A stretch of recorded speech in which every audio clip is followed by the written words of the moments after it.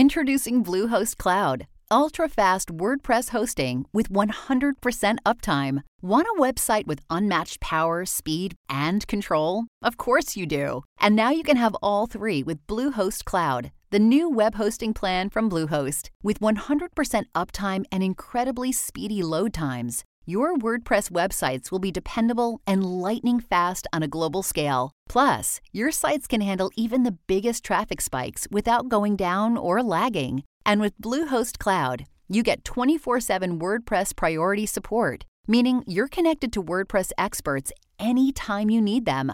Not to mention, you automatically get daily backups and world-class security. So, what are you waiting for? Get Bluehost Cloud today by visiting Bluehost.com. That's Bluehost.com.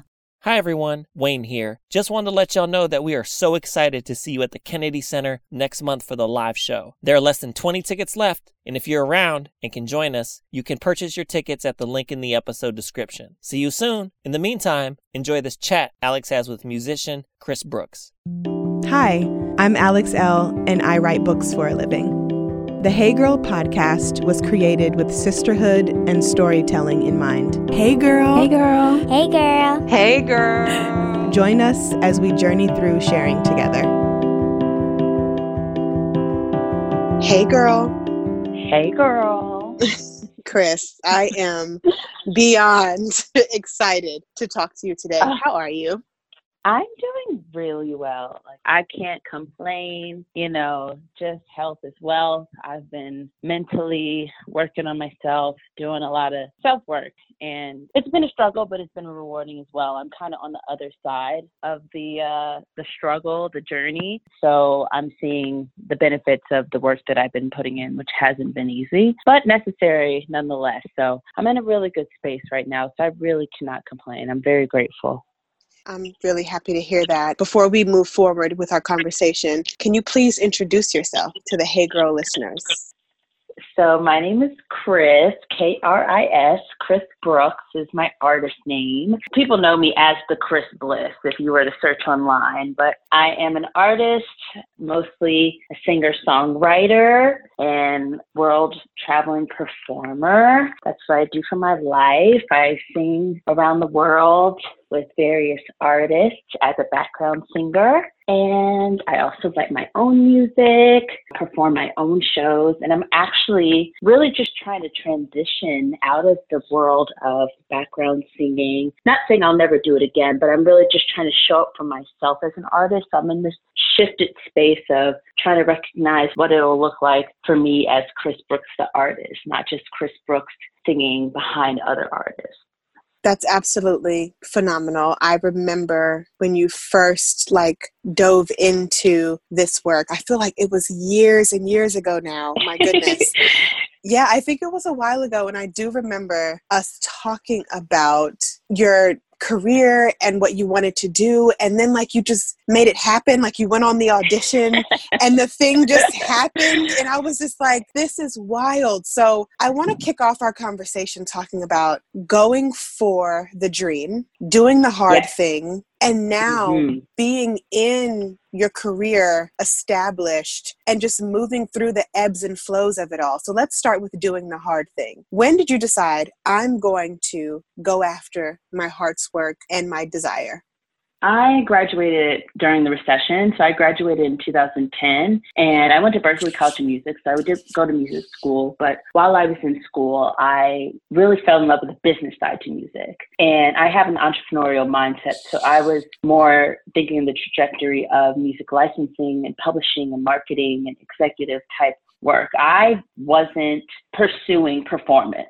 So I graduated, couldn't get a job in the field, whether it was New York or LA. Labels were also shifting. Digital music was making a big wave. There was a lot of transitioning happening in the industry. And I just couldn't get a job because the entry-level positions that I was applying for were going to people who were already in the industry for a decade. It was a really bad time. So I just moved back home to my parents' house, Pennsylvania. I was there for a couple of years. During that time, I was just working, busting bussing tables, working as a server, hostess at a restaurant, like in the neighborhood, nothing crazy. And I was like, this is not like lit. I don't like this at all. Like having a really hard time adjusting being here, being back home in a, smaller town, suburban town. And that's when I started blogging, because I was like, let me do this little outlet for me to just like express myself creatively in this dead out town. So that's what started the Kris Bliss. People were starting to be like, oh, who's this girl? Started making waves through my blog, which was totally not my intention. But I was like, okay, cute. And then after a point in time, I was just like, the blog is not even enough. Like, I got to get out of here. Like, this is not fulfilling me. So I decided I'm just going to save some money and just move to New York. Don't have no job, don't have no place to live. But I just feel that I have to do something. And as I look back on it, I'm just like, wow, that was really me showing up for myself at such a young age. Like, like not choosing fear and just choosing yourself. And I'm just like, wow, I really did that. So I moved to New York, August of 2013, no job, found my apartment on Craigslist. Thank God it was valid, because I look back and be like, that could have been a really shady situation. But fortunately, it worked out. Got my little one room out of a 3-bedroom in Bushwick. The first day I was there, I went to a show and I ran into some college buddies, and she's like, oh my gosh, a girl that I was in like a songwriting class with, you're here now? I'm like, yeah, I'm here in New York. I just moved here today. I'm looking to work in like a restaurant, something that's going to give me the flexibility of hours, because I'm just trying to hustle out here. I want to get a job in the industry. I want to be able to perform. I can do backgrounds, like whatever. People who need me to do whatever, voice lessons, whatever. I'm here. I'm just trying to put my name out there. Okay, cool. Well, I know this guy. He works at this restaurant in Times Square. He makes a lot of money. I could try to hook you up. And it was through her that I got the job at this restaurant, through her friend who didn't even know me. So I was already secured with a job. A few weeks in, bam, I got the job. So I'm working, making my little coin. I'm like, okay, now let's just like let people know you're in town. So I was just emailing people, reaching out, going to networking events, searching online, seeing where people are hanging, seeing if I could tag along to go to these outings, seeing if I could get into that show, this show, just really like that New York hustle mentality. And it wasn't until about spring of the next year, I got an email, just like a random email from a friend who was like, hey girl, are you available to perform on Saturday Night Live? I was like, absolutely. Like, am I available? I will make myself available. And they're like, yeah, it's for this artist. Their name is Sam Smith. They're a UK artist. They need 10 singers for a chorus for a song called Stay With Me. Okay, cool, bet. Fast forward to the gig, SNL, we did the show, Sam blew up. That was Sam's debut US performance. And like, Sam just blew up from that one performance. And then it was, can we call you back for another gig? Can we call you back for another gig? And then they were just finally like, do you want to go on tour? Like, I was chosen out of the group to continue forth with the Sam Smith camp. So it wasn't an audition at all. It was just, a little bit of luck and a little bit of, I guess, what was meant to happen. One gig turned to another and turned into a full tour. And I've done Sam's first world tour. I've done Sam's second world tour. And we're about to, start on the third world tour this fall. So it's been a journey, but that's kind of how it happened. It was, I guess, a little bit of serendipity, a little bit of luck, a little bit of just, being in the right place at the right time and having good intentions. And I think what has kept me in this industry and working successfully is just keeping the mindset of understanding that there's so much talent. You're not God's gift to the world. Like, there's so many other people lining up waiting to do what you do, but you really have to stay humble. You really have to be genuine about your work and be grateful and filled with gratitude with what you do, because I've seen the opposite of that. And I've seen people fired and people burning bridges because of the divaness and the ungratefulness. And so it's a fickle industry, but I've been navigating it pretty well, I think. So that's basically been the journey.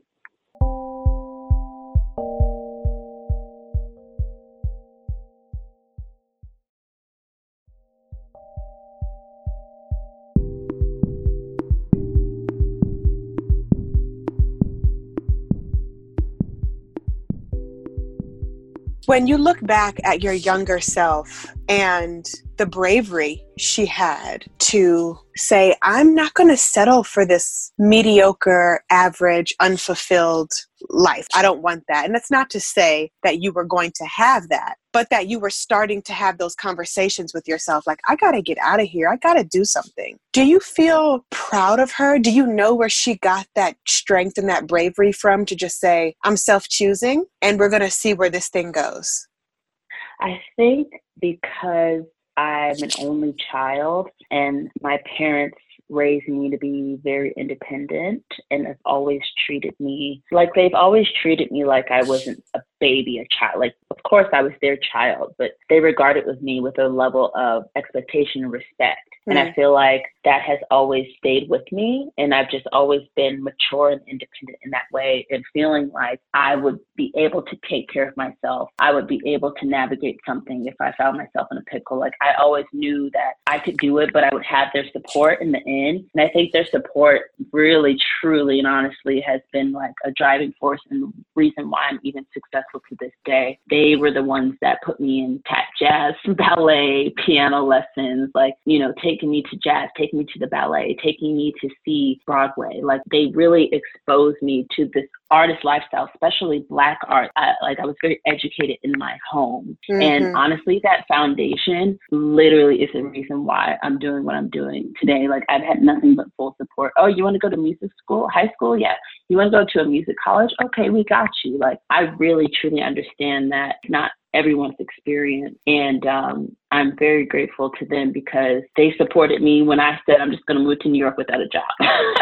They were like, they probably had their reservations and, didn't express that to me because they knew that at the end of the day, I would have to do what I do. But as I look back, like, especially, just how I just did it, like, it's weird because I don't even really think about it that much. So thinking about it now, I'm like, wow, I really was just fearless. I think it was a mix of, thinking you're grown as hell at like 22 years old, or, thinking that you know everything, and that like cockiness and like confidence that's like really not rooted in shit, because it's like, girl, you didn't know anything. Like, you were just winging it. Like, you just, you didn't know about life like that. You were still living at home. You weren't paying your own bills. So I think it was a little bit of that cockiness that comes with being young and free, and just also knowing that at the end of the day, I do have my family that has my back. Like, my pop, may he rest in peace, he actually threw me some bones to move to New York too. So I think it was just like a group effort, really. And like, I think that is so bomb that your parents stood by you and nurtured you in a way that made you feel supported. I'm an only child too. So hearing another only child share their story just brings me lots of, fuzzy, warm feelings, because at the end of the day, I really and truly believe that it all starts at home. And for example, with my oldest daughter, Charlie, who's now 12, and she's Can't believe she's 12. Girl, cannot believe she's 12. She's a phenomenal artist, phenomenal, like can look at something, can look at a face and put it on paper. And my husband and I have been just pouring into her and cultivating that, like, you got it, you can do it, practice, work hard. You want to go to art school? Sure. You want to play the flute? Sure. Now, while she's not the only child anymore, she's the eldest. And we want her to feel like she has her own security and identity. So hearing you talk about how your parents nurtured you just makes me want to lean deeper into that nurturing spirit that we're giving to Charlie, and in turn her younger sisters, as they, get older and come into their own, especially being Black children. That is just monumental and important for us in our community. So to shift gears a bit, talking about you being a woman of color in the music industry, what has that been like for you? And how does it make you feel? Does it make you feel proud? Has it made you feel anything other than positive? What have you been learning about being a Black woman in the music industry? Because I've fortunately been able to work with like a lot of different artists. I've worked with Sam a lot, but I was on tour with Stevie Wonder and the Song of the Key of Life tour. Wow. I was able to work with John Legend. I've been able to work with Mary J. Blige. The list goes on. And different camps will give you different energies. But one thing I will say is, for the most part, being connected to or being in the same space as other Black women has provided me with confidence and joy. For the most part, I really haven't had any negative experiences with working with other women of color, other Black women specifically. And, you know, as a singer, I would say on the pay grade, like singers are, especially like female singers are at the bottom of the pile. Like we're seeing like, oh, your job is easy. You just have to open your mouth. Like, we want to throw you this money, but we're going to pay the guitarist more. We'll pay the drummer more. We'll pay the bass player more. When, as I see it, we should be paid the same. And depending on what I'm doing on the gig, I might even need to be paid more. That's something as a Black woman, as a woman,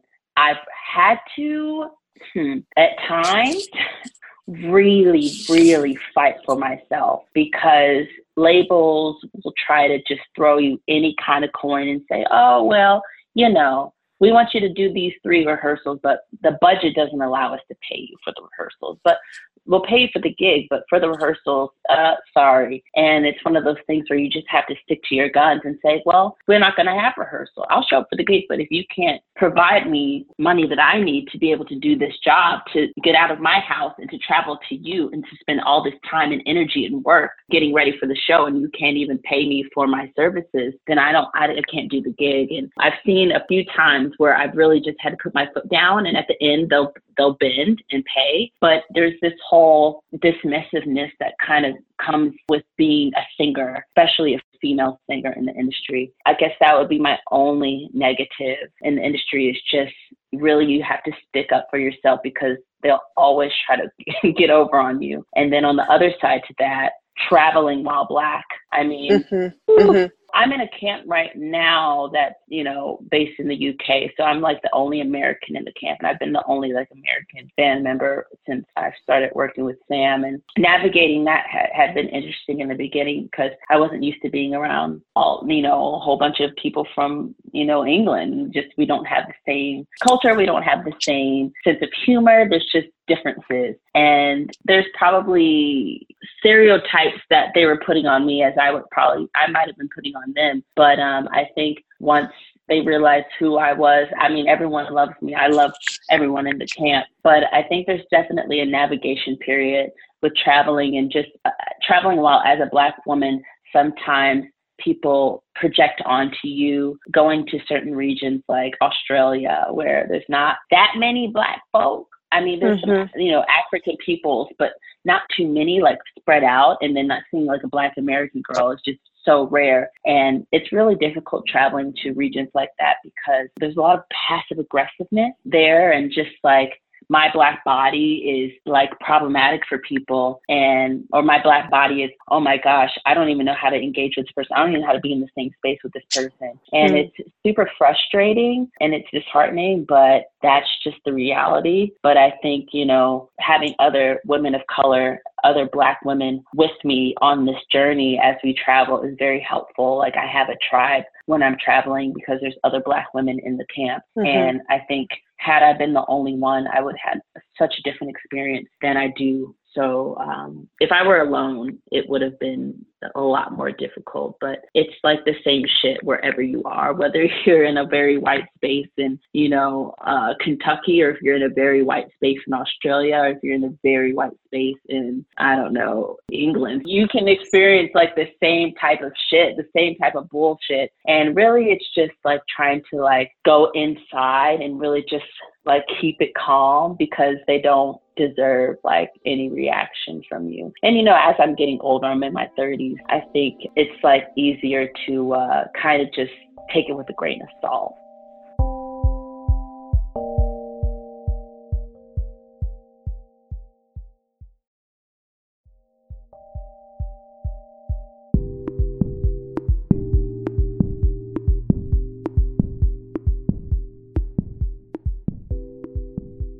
What has music taught you about community? What has it taught you about leaning into self-care in a way that feels accessible and meditative?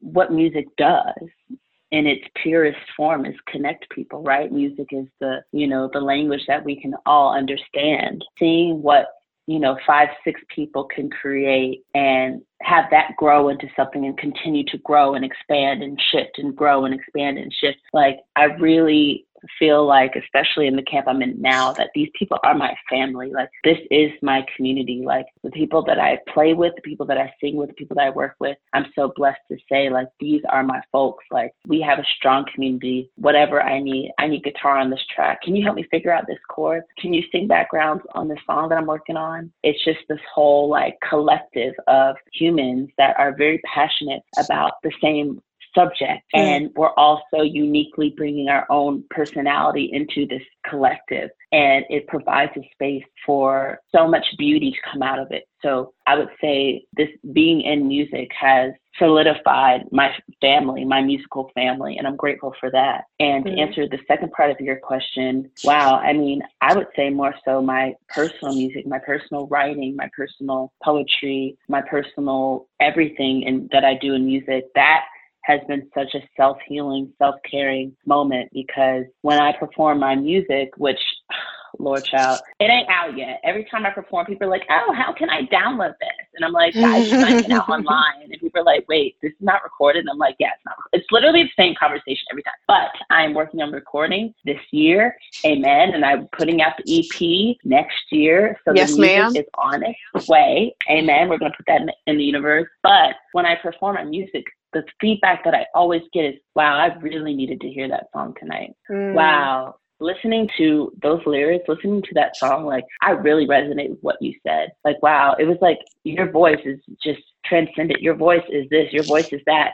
Wow, when I listen to your music, it just puts me in this like deep meditative state. Like, this is the feedback I'm getting. So it's like the music that I write, which is about life and self-love and self-healing and caring for yourself and realizing that love is not necessarily a projection or loving some other people, but love is the most important. Love is the love you have for yourself. And the fact that I'm writing music about just real life stuff, not just love songs, but life. I think people really connect with that. And it's like I'm able to heal myself through this music, but I'm able to heal other people. And that's what I really believe that my bigger purpose is in this life, is to write music that will heal other people.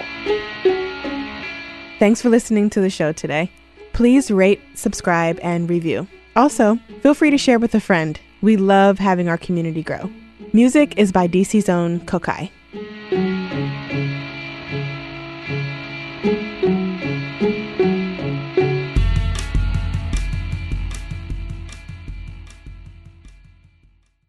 The Hey Girl podcast is produced by Wayne Bertram and me, Alex L.